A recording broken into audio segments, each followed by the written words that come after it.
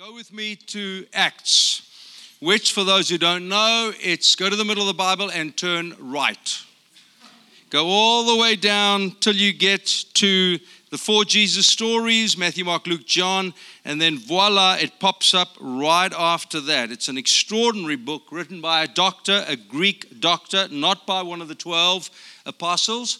We're also trying something different tonight. You know, I feel like when these lights are on, it feels like a laboratory. So we'll see. If it gets too dark and, when we have the mist coming off, no, we don't. When we have the smoke, no, we don't. Then we'll put the lights on. All right, the book of Acts and chapter 1. We're in the beginning of a series that will take us through until the end of the year. And we'll just look at 6 chapters. I don't think we'll get through much more than that. But it's a compelling, exciting introduction to what Christianity can look like. Christianity is never boring. It shouldn't be. When we say yes to Jesus, it's an invitation to come and die, to surrender to the things that we hold dear, the things we want, the things that society demands of us, and to imbibe a story of adventure and curiosity. And watching God do extraordinary things with us is highly, highly exciting. Last week, we just looked at the first 11 verses, the highlight of which is Acts chapter 1 and verse 8. And you shall receive power. Dunamis is the Greek word. When the Holy Spirit comes on you. And you will be my witnesses or storytellers. You will be my storytellers in Jerusalem, in Judea, in Samaria, and to the ends of the earth. That is the vertebra around the story of the Acts of the Apostles. It is God giving power to a bunch of very ordinary guys and girls, and they take this X factor, this Christian X factor, and watch and see how they turn the world around. I forget where it was, Thessaloniki or somewhere, where it says that those who are changing the world are amongst us. Those who are impacting the world are amongst us now. And what an incredible story. Not those who are sexy and glamorous, not those who've got the coolest shows or the newest sneakers, but those who are compelled by an X factor Jesus story are amongst us. And we're going to unpack that idea of God's power, dunamis, and then we become storytellers in Jerusalem, like Sam and Rachel are with homelessness. In Judea, surrounding area, similar culture. Samaria, surrounding area, different culture, and then the othermost parts of the world. Next year, we're part of a church planting movement called Genesis Collective, and next year we will all meet from 15 countries. We will meet in Albania, which is a Muslim country, for 4 days, and they have given us permission. It's a hotel on the beach, and they've given us permission to have worship there in the evenings in a Muslim country. It's a fabulous opportunity to encounter an adventurous God. So here we go. What is happening here in the story? There is a then in verse 12. Well, Jesus said he has to go, so he goes and he ascends, but the Holy Spirit has not yet come. Have you had that happen in your life where God says something is about to end, but the new has not yet started? There's an incredible vulnerability in the in-between. And this is an in-between moment. If I was God, I would have written the story that as Jesus went up, he would give the Holy Spirit 5 and the Holy Spirit would come down. And within a matter of seconds, minutes, Jesus goes up, the Holy Spirit comes down with power. But God leaves a window of days. Every vulnerability, I'm sure, uncertainty, anxiety, fear. Is this for real? I gave up everything, says Peter. I gave up my boats. I gave up my fishing. John says I left my pops. I left his business, my dad's business, the business that was going to become mine. I left that. Mary says, oh, what about me? I gave birth to the guy. And then he goes and there's nothing else. Jesus' brothers say, no, you guys haven't got it. We've left everything because our brother said he's the Messiah and now he's gone. Am I overstating? Maybe. But I'm trying to create a picture for us to understand the trauma that they felt. Let's read it together. Then the apostles returned to Jerusalem from the hill called the Mount of Olives, a Sabbath day walk from the city. I've been there. It's pretty spectacular looking at Jerusalem across the valley. When they arrived, they went upstairs in the room where they were staying. Those present were Peter, John, James, Andrew, Philip, Thomas, Bartholomew, and Matthew, James, the son of Alphaeus, and Simon the Zealot, and Judas, son of James. They all joined together. They all joined together. They all joined together constantly in prayer. They all joined together in prayer. Along with a woman, that was a revolutionary thing. Think for a moment, the little we know of ancient Hebrew culture. The woman sat one side, the men sat another side. The woman could not have a rabbi. That was what men were allowed to have, a rabbi. So Jesus is breaking protocol here. He's inviting them to be all together, not girls, guys, to pray together. I can't believe you breaching the cultural tone of the day. You got men and women praying together. What kind of religion is this? Mary, the mother of Jesus, and his brothers. In those days, Peter stood up among the believers, a group numbering about 120, kind of what we have here, I think. And he said, brothers and sisters, the scripture had to be fulfilled in which the Holy Spirit spoke long ago through David concerning Judas, who served as a guide for those who arrested Jesus. He was one of our number and shared in our ministry. With the payment Judas received in brackets for his wickedness, Judas bought a field. There he fell headlong, his body burst open, and all his intestines spilled out. Everyone in Jerusalem heard about this, so they called that field in their language Akeldama, which means the field of blood. For Peter said, it is written in the book of Psalms, may his place be deserted, let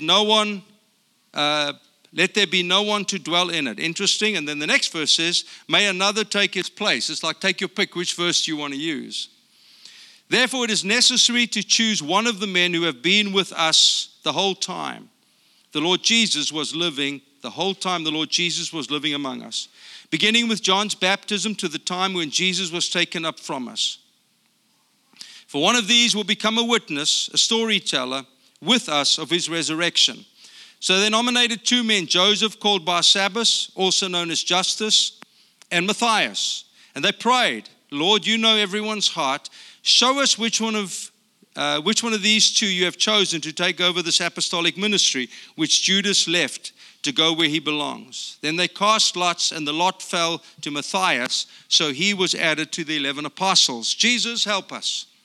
Great story, seems to be true, testified to by those who told Luke what happened, many stories. Well, interesting for 2,000 years ago, but does it have any relevance to me now, to us now? Is there something we can extract from the story that makes sense to me in my world with my challenges and obstacles? I pray that as Wendy and I speak tonight, somehow a fire will light inside of our chest to say, that's me, preacher man, preacher woman, that's me. You're talking about me. In Jesus' name, his wonderful name, amen. We got 4 little subpoints. The passage, it kind of divides itself quite simply. Verse 12 says, then the apostles returned to Jerusalem. Point 1. Point 2, they all joined together. I'm sure you picked up my emphasis. Verse 14a, the third part of it is communal prayer. They were constantly in prayer. Wendy's going to come up and talk about that for a little bit. And then I will land it, may another take his place in leadership. Why are these things important? Let me try and explain. Then the apostles returned to Jerusalem. Why? Why didn't they go to Galilee? That's where they lived. That's where they hung out. Why didn't they go fishing? Why didn't they go somewhere else? Why didn't they just go on an adventure? They were going to go to all these places. Why didn't they just set the tone for Damascus or something? I think the truth herein is that when God speaks, go back there. You know, so often in the in-between times, God's spoken, now there seems Malachi to Matthew, Old Covenant to New Covenant, 500 years approximately. What do we do in the in-between times? Many become vulnerable, many doubt, many feel uncertain, full of anxiety. I don't know what God's on about. Welcome to the story. we will all have those moments. What did the apostles do? They returned to Jerusalem. Why? Because Jesus said, power shall come upon you in Jerusalem. Go back to the last thing you know for sure that God said. The last prophetic instruction.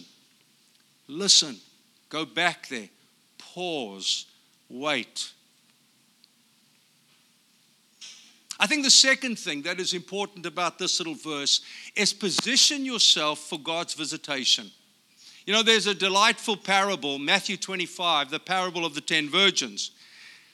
And you may know the parable, so forgive me for repeating it. But Jesus tells the story of 10 virgins who've got lamps with oil or who need oil because their master is returning. 5 of them ready themselves. They're on tippy toes. The master's coming. We want to be ready. It's going to be so incredibly excited. They fill their little lamps up with oil ready for his return. 5 say, oh, whatever. Whatever. Little apathy. What kind of damage can a little bit of apathy have? Oh, I'll do it tomorrow. I'll start tomorrow. Well, when the master comes, 5 were wise virgins. 5 were very foolish virgins. You're single. You're asking God for a spouse. What should you be doing? Well, I'm really selfish. I spend all my money on me. I always buy new clothes. I go online, get the coolest new stuff that I see. Are you readying yourself for God's visitation to give you a spouse? Probably not. Well, yeah, I'm only in about 10 grand's debt. I can kill that in 6 months. Maybe one of them foolish virgins with an empty lamp. Maybe there's a posture of readiness that I'm going to get my life ready for what God has coming to me. You just don't know when he comes, and you just don't know how he will come. Think for a moment of these apostles. Think for a moment that they were to be scattered around the world. How many of you know, Peter was married, we don't know about the others. How many of you know your marriage had better be good? Because when we put up our hand for an X-factor adventure, we have to have our posture ready for when God says, go now. Oh, so sorry, we can't, we've got, do you hear what I'm saying? Then the apostles returned to Jerusalem. It was the prophetic instruction that required them to position themselves. Something is coming. I have to get myself ready. And maybe that's true for some of you. Maybe that's exactly where you are. Point number 2, verse 14a. It says they all joined together. Now, remember when Dana preached in the Philippians series, she referenced an article that the University of Portland put out to foreign students. And I asked her to send me the article, as you have, some of you anyway. And I want to read from the article. Now, remember, this is the quote, all joined together. What are we in? In between times. Highly vulnerable, highly uncertain, full of anxiety, full of the kind of crystal sense of, I just don't know what is going on. And this article, to prepare foreign students to come to America, says, and I quote, the most important thing to understand about U.S. Americans, this is not a Christian university, but it is in Portland. The most important thing to understand about U.S. Americans, I don't know why they say that, is probably their devotion to individualism. They have been trained from early in their lives to consider themselves separate individuals who are responsible, can I add in only, who are responsible for their own situations in life and their own destinies. They have not been trained to see themselves as members of a close-knit, tightly interdependent family, religious group, tribe, nation, or other group. Coming from Africa, amen. Shocked when we first came here at how rampant individualism, to quote the Canadian philosopher, is prevalent in America. Now, what these guys are calling us to, they all joined together is completely contrary to what most of you have grown up in. This is the upside down kingdom, dear friends. This is the completely opposite, and yet this allness is a beautiful picture of this fledgling community. The challenge of their situation drew them together deeply as a priority. While I've been tidying at home or cooking, I've rewatched Band of Brothers, the TV series. And it's so interesting getting commentary from those who made the war, Major Dick Winters being one of them. And every one of them said the thing that happened to us, they would get all teary remembering those who were killed, but we were drawn together in a closely knit unity, a brotherhood that's lasted at that stage around 40, 50 years. That is so contrary to this. But here is this beautiful picture of a church, this fledgling community, that the challenge drew them together. They looked at each other. What do we do now? No leader. No one appointed Peter. They looked at each other and said, what do we do now? Mary, what should we do? James, Peter, John, hey, John, you are the guy they said that Jesus loved the most. What should we do? We go back to Jerusalem. And we all join together. The ESV, and I think it's on the screen behind me, said all these were in one accord. Same verse. The Amplified says all these were of one mind and one purpose. Thanks, my babe. And then the Message, good old Eugene Peterson, they agreed they were in this for good. They were in this for good. They were in this forever. We are in this thing together forever. Sounds like a song.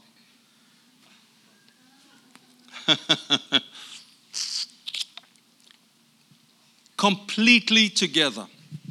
A quick story and then Wendy will come up. I had the privilege in the previous church we led, Southlands in Brea. We led that for 14 years.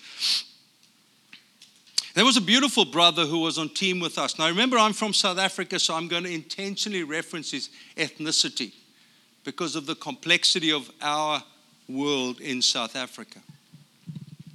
And George was a beautiful man. I asked God when I moved here, I said, Lord, I really would love to have a big black friend.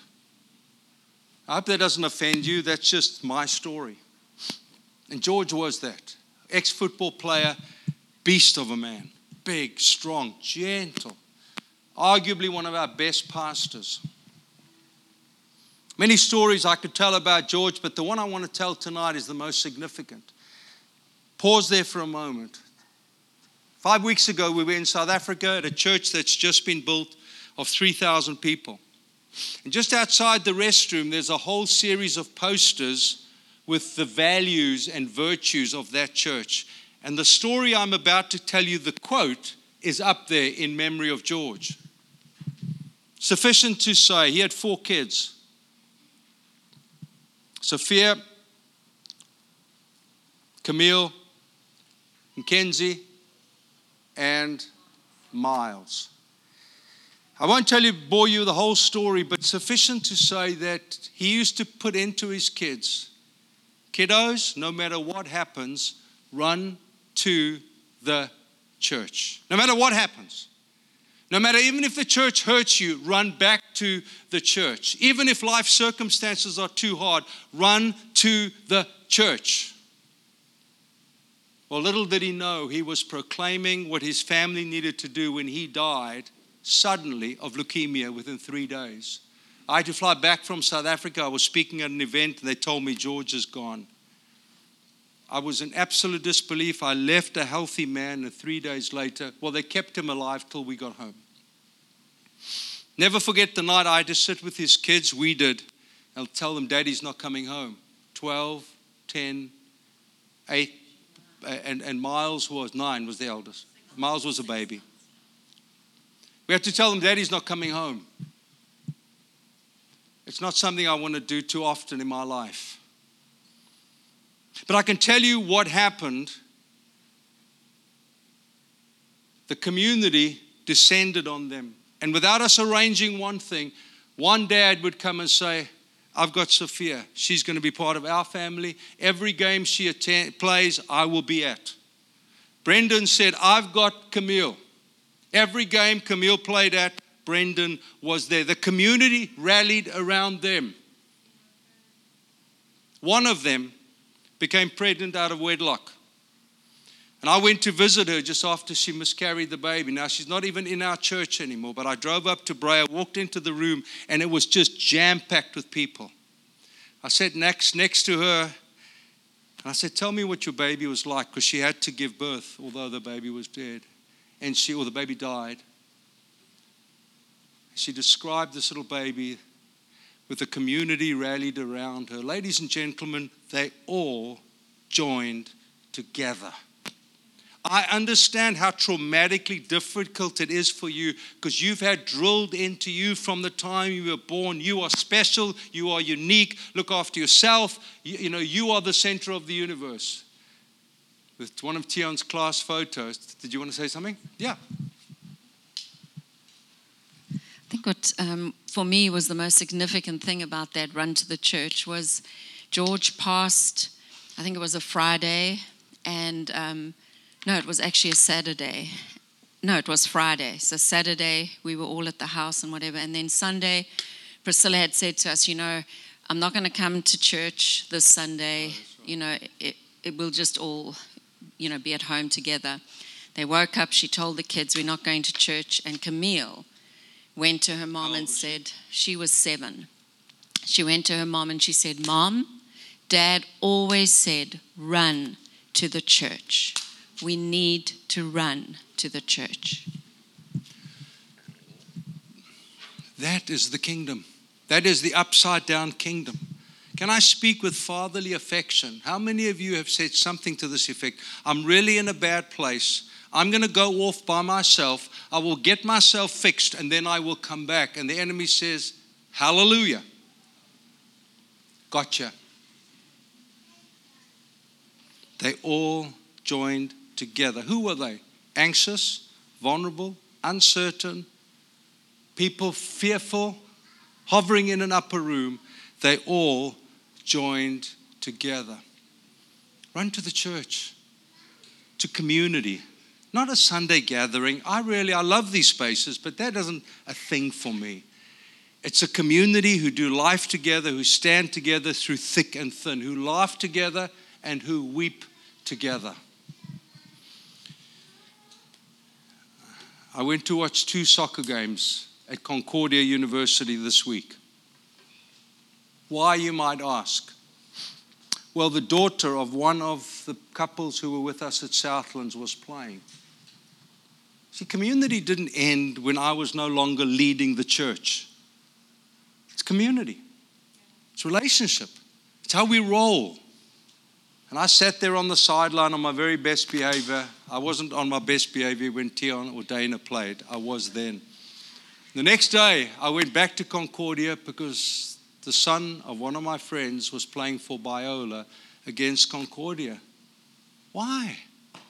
Because they all joined together. Because I want those kids to understand, run to community. That's the Bible way. Wendy, and then I will land us.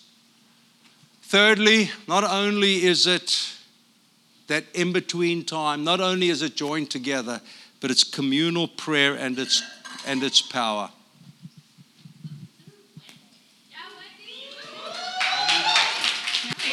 You're good. You can leave right there. Okay. We're good. A little wobbly, but we can do that. Actually, I'll probably knock it over. So I'll just do it like this. There we go. All right, can you all hear me?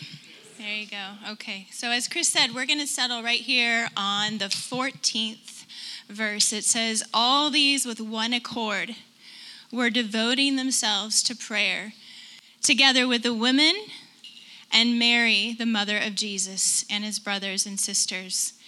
We're going to land right here at devoting in one accord to prayer. This one accord isn't an isolated incident. It's an outcome of a state of reference fueled by what one believes. Between 1941 and 1945, Nazi Germany and its collaborators systematically murdered around 6 million Jews. That was about 2/3 of Europe's Jewish population. Nazi Germany and its collaborators, that's a tough one to say, were of one mind and purpose, as one accord. In the book of Exodus, we're told of a ruler rising in Egypt who feared the sons of Israel. He ordered those in his kingdom to afflict them brutally with slave labor and to kill all the sons that were born to them. Pharaoh and his kingdom agreed and completely acted together as one accord. In Luke's prior book, chapter 22, it's recorded that Judas, one of the original 12 close to Jesus, had Satan enter him, and he discussed with the chief priests and officers how he might betray Jesus. Judas and Satan were of one mind and purpose, and completely together with one accord. How is this one accord with this group different? In the Gospels, the books of Matthew, Mark, Luke, and John, we're given accounts of Jesus' ministry. We hear of many who questioned and followed him, and his miracles multiplied. So did the crowds. These crowds came to see and hear, but only a dedicated few became his inner circle and watched and listened in a way that started a burning in their inner being. They observed Jesus drawing away to quiet places, praying as if communing with a trusted friend, but yet a high authority. They watched as these conversations became a sort of daily bread that sustained him through anything that would come his way. This inner circle heard, they listened, and they burned, and they asked, Jesus, teach us to pray. And Jesus taught them. Father, holy is your name. This prayer wasn't a showy, formulaic way of earning, but it was an invitation, a way of learning. It invited them to approach God as Father, both in intimacy and in reverence. Your kingdom come. Your will be done. This prayer invited an ordering of chaos, both in them and around them. Prayer directed their state of reference back to God, bringing about an usness. Ephesians 5, starting in 17, says, understand what the will of the Lord is. Be filled with the Spirit always, giving thanks for all things in the name of our Lord Jesus Christ, to our God and Father, submitting yourselves to one another with reverence in Christ. He was forming them one by one, and at the same time, reinstating in them a kingdom of one. Prayers, dispositioning them a useness, an usness, and desiring for holiness, turning their very being into an inner sanctuary, a traveling house of worship. Not a place of worship that people had to go to, but a house of prayer, a place of worship that would go to the people, all nations. These few witnessed a dependence in Jesus on God that ruled with both power and authority.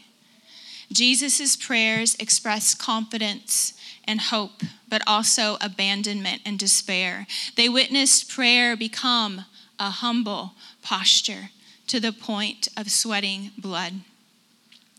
Prayer was a place where personal outcome was abandoned, crosses were carried, and a kingdom will was upheld, even when death moved in and he anguished in pain. My God, why have you forsaken me? Petition after petition, God the Father, Jesus the Son, Holy Spirit submitting to the other, and death moved in. Father, into your hands I commit my spirit. They should have known, but they were still learning. All questions to the Heavenly Father will be answered, and sometimes are answered with a question. My God, why have you forsaken me? Was answered with, why do you look for the living among the dead? 40 days more they were with him after he rose from the dead. Peter and John and James and Andrew, Philip and Thomas, Bartholomew and Matthew, James the son of Alphaeus and Simon the Zealot, and Judas the son of James. There were women there too, along with Mary, the mother of Jesus, and his brothers and sisters. When we can identify those who were there with him, we can see ourselves there as well. Some of them had walked away thinking they had been betrayed. Some felt they had betrayed him. There was a paralyzing grief, and some just had to get busy, back in the business of building their own kingdom. One by one, he began to show himself to them, affirming their connection and reinstating the kingdom's mind in them. What would have happened if Judas Iscariot, the 12th, would have been there as well? Matthew 28:18-20 tells us, then Jesus came to them and said, all authority in heaven and on earth has been given to me. Therefore, go and make disciples of all nations, baptizing them in the name of the Father and the Son and the Holy Spirit, and teaching them to obey everything I have commanded. And surely I am with you always to the very end of the age. Jesus was taken into heaven before their very eyes. And those that followed him, they listened and waited for the promise. We pick up the story here in Acts 12. It says, from the mount called Olivet, they made a Sabbath day journey. They went up to the upper room, and all of these with one accord were devoting themselves to prayer together with the women and Mary, the mother of Jesus, and his brothers and sisters. Prayer was the posture which both accepted their relational invitation and testified to their devotion. Prayer together, they became one. Prayer is the testimony and the unique gift of a Christ-centered community. One mind, one passion, one accord. In one accord gives us this beautiful imagery of a concert master blending instruments, each different, harmonizing in pitch and tone. The great conductor, Holy Spirit, is master blending those who are Christ to form the church with one accord. Acts 2:46 says, with gladness and singleness of heart. Acts 4:24 says, with voices to God. Acts 8:6 says, we give attention, we see, and we hear. In all of Scripture, God has been telling us what possesses us possesses the dominion and rule around us. Prayer takes us back to the place where the love of God inhabits all of me, inhabits all of us. After God rescues the sons of Israel from Pharaoh's kingdom of slavery, he speaks to them, encouraging them to be of one accord. Hear, O Israel, the Lord is one. So you, meaning all of Israel, inviting in all of us, you shall love the Lord your God with all your heart, soul, and strength. That's in Deuteronomy 6:5-7. This one accord leads to prayer, talking to the one who is with us.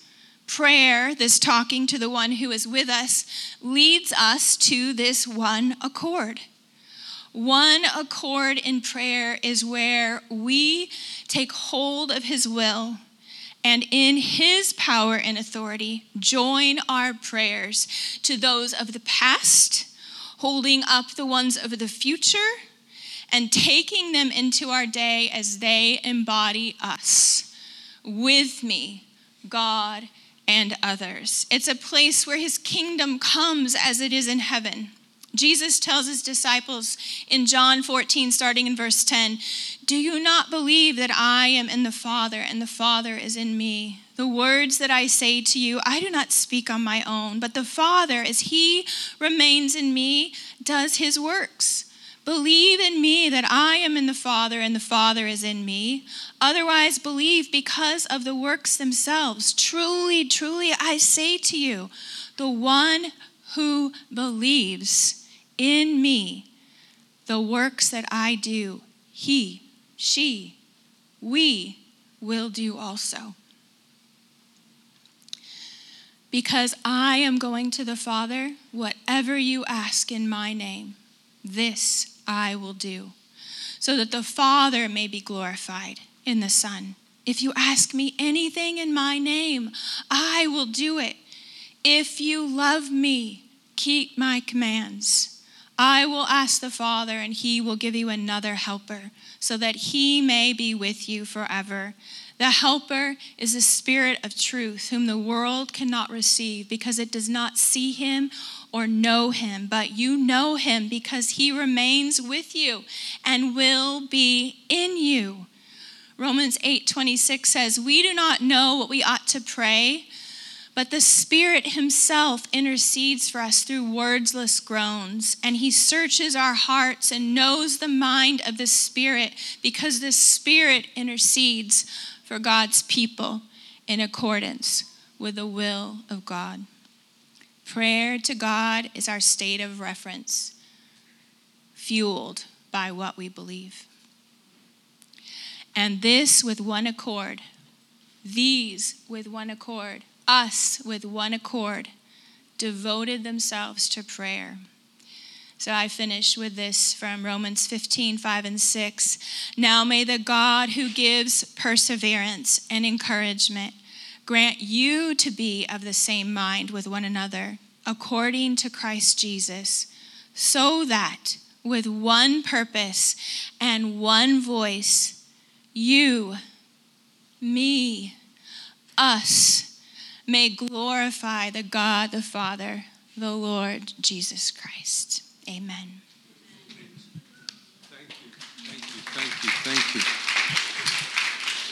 Thank you.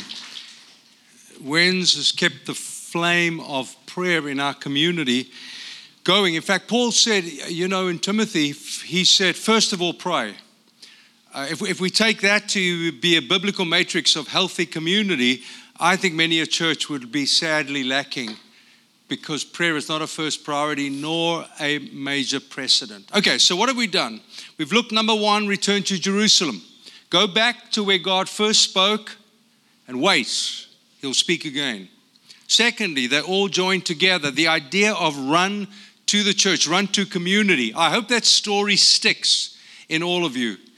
And then thirdly, the case of constantly in prayer, a community. Next year, we are going to give some very specific times to praying together. Folks, I don't know how many of you have been affected by the Hamas attack on Israel. I'm not taking political sides here, but war is a trauma. Children have been killed. Grannies and grandpas taken hostage. The retaliation by Israel is expected. I wonder who's praying.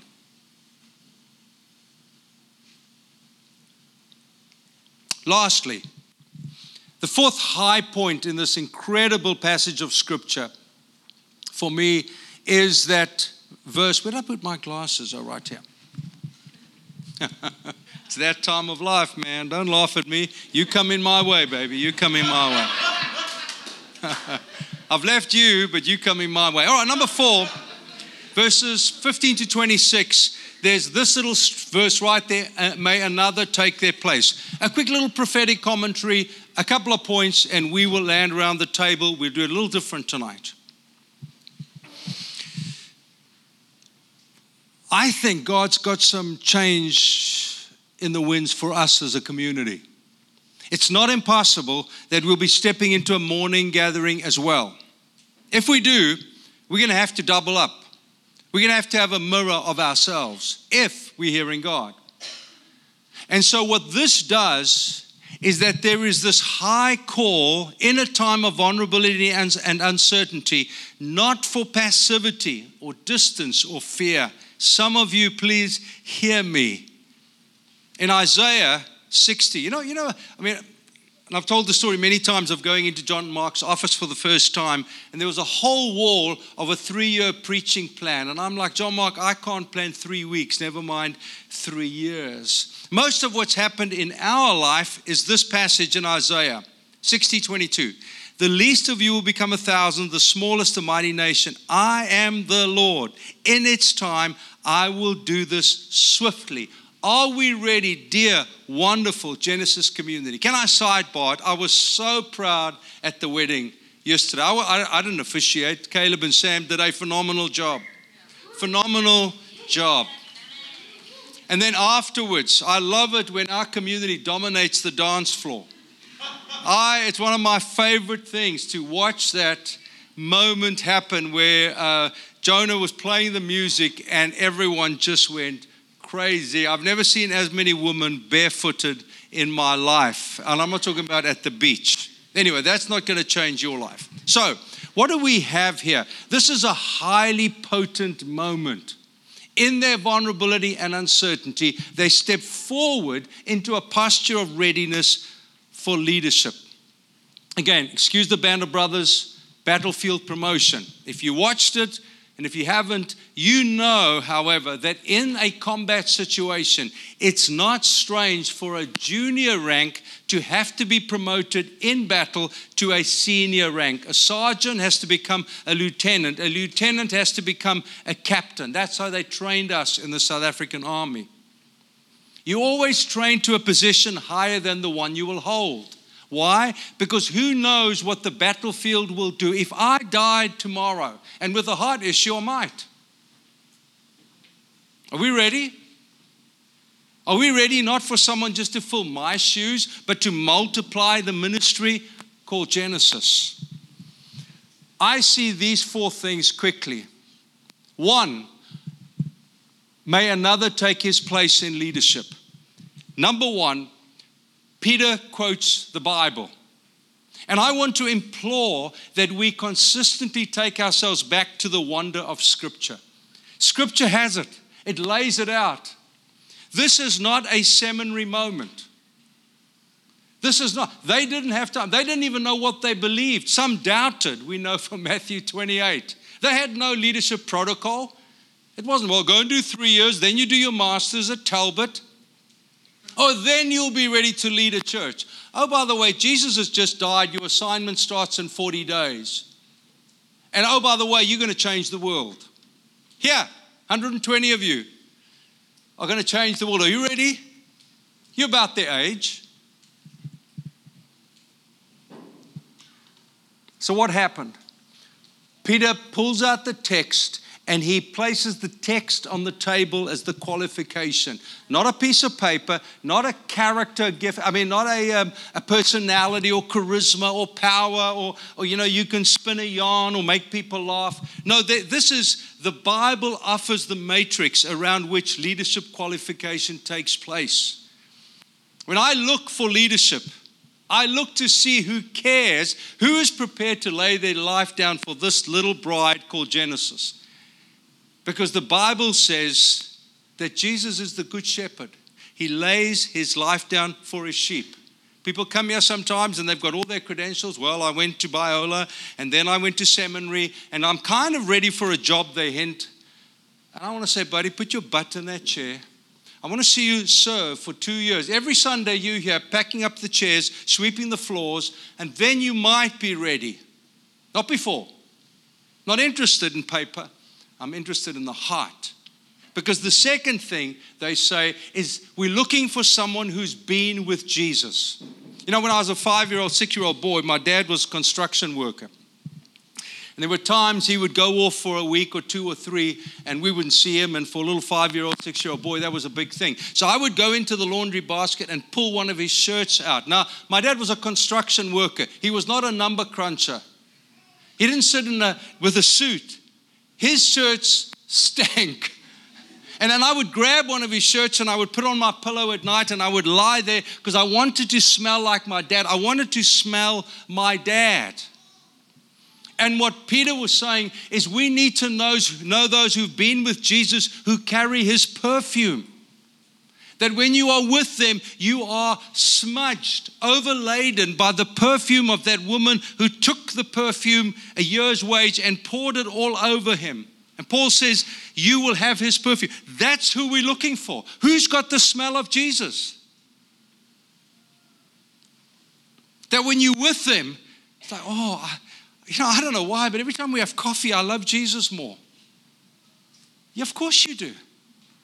Because the affection of Christ for his church resides inside of that leader. And you know they've been with Jesus. Thirdly, not only is it a biblical qualification or a being with Jesus, but thirdly, it's from being amongst them. Peter says it here. Let me see if I can find it quickly. I didn't highlight it enough. Oh, here we go. He was one of our number. This idea, dear friends, of leadership coming from within. It's a beautiful image. Do you know what is one of the top 3? I don't want to be crass.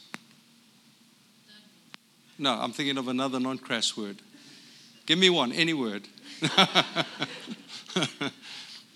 One of the big screw-ups of the American church, or the church worldwide, is that we go and we hire from the outside. I had a call from a church planter this week. Many of you know that's part of what I do, is working the church plant. And he says, Chris, we've planted the church. It's going well. I've got this engineering business. And so I've handed over to a guy. So I said, oh, well, that's very interesting. Who have you handed over to? Well, it's a guy who got fired from his previous job. Now, instantly, I'm sitting forward in my Zoom call, tapping my fingers. Oh, I said, why was he fired? Well, he was a maverick. He did his own thing. He never played team. Okay, so you hired a guy who is a loner. 10 minutes into the conversation, he says to me, man, he says, I'm finding it really difficult working with this guy. I thought, should I finish the sentence? But I didn't. I was humble. I said, so why? This guy is such a loner. He is such a maverick. He does his own thing. And then I have this pregnant moment in the conversation. Do I just smile or do I say something? What I wanted to say is fire his butt. What I did say was, why don't you have a conversation with him? And suggest that's not the best way to lead a church. Peter said, the Bible gives us guidelines. There's no protocol that they've found yet. Secondly, that they smell like Jesus. Thirdly, that they are from within the community. Are there exceptions to that, Chris? Of course there are. There are times we have to hire in. Interesting, I chuckled to myself this afternoon. The only 2 occasions in 40 years of ministry I hired in from the outside. One sued me, and one basically turned a whole group of people against me. Guess what I learned? You don't hire in from the outside. Preacher, listen to thy own preaching. Peter says we've got to find someone from among our number. Fourthly, there are 2 ways we see who qualifies. Peter prays and says, Lord, you know their heart. And you know what that looks like? I'm flying a little bit, so it's not in the same order here. It's by, and I want you to listen very carefully, dear Genesis people, because it's by observation and by revelation. In other words, the next leaders, we want to bring 2 more couples or individuals on at least by Easter. If what God is going to do with us as a community, we need an eldership team double its current size, a table community leaders double its current size, worship leaders double its current size, if we're hearing God right. What on earth was I going to say now? I was so passionate that I lost my way. Oh yes, thank you, my love. Thank you. please know that it's not just by observation. I'm very interested when I sidle up to someone, we're having coffee together, and I drop it in quietly, they don't know. And I want to get who they see the next leaders are. And I'm amazed how often they're wrong. Because the only matrix they use of the two is observation. They rarely use revelation. Peter prays and he says, oh Lord, you know their heart. We need revelation to see what God doesn't tell. Let me tell you about Lois. Lois I brought onto team in South Africa, and so many of the people freaked out. He's a French-Mauritian man, highly eccentric. He's now got his PhD working with prisoners in Canada. When we brought Lois on, there was an incredible amount of criticism. He had his own company. He was a chartered accountant, busy man. But you know what Lois would do that people didn't know is on a Thursday night, now again, we're talking South Africa, and many of the wealthier homes had maids, live-in maids that cared for the people, cooked the food and whatever. But Thursday night, how kind, they had the night off. And Lois would take his Mercedes and go and pick up these maids, drop them off, and then pick up more. And he would spend 2 hours teaching them. He is a chartered accountant with his own company, with a big house and a fancy Mercedes. And he would pick these people up, and most didn't know that. And when we said, Lois is the guy, people said, what are you saying? Well, let me tell you that what you do every Thursday night, what you're watching next Netflix, let me tell you what he's doing. Telling no one, but I knew, of course, leading the church. There is an observation and a revelation in the choosing. And what Peter did is, let's ask God to reveal hearts. I love these moments with the community, and I am landing. Because there's so much weighted gifting and calling in this room. But I preach passionately sometimes, dear friends, because I know the choices you have to make to get where God wants you to be. I know the decisions you have to make.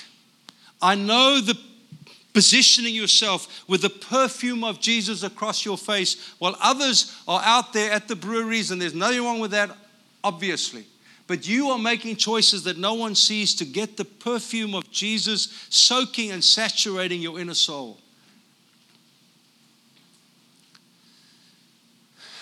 Using the scripture as your matrix, looking for those who've been with Jesus, understanding the necessity. What's my third point, baby? Among us. Those from among us, thank you. And then revelation and observation, praying. There's a couple who are here tonight that I think are going to come onto leadership very soon. And if I mention them tonight, every one of you jaw will drop, thinking, I don't know what on earth you're thinking about. Got to position your hearts and allow God to position you for this great kingdom adventure.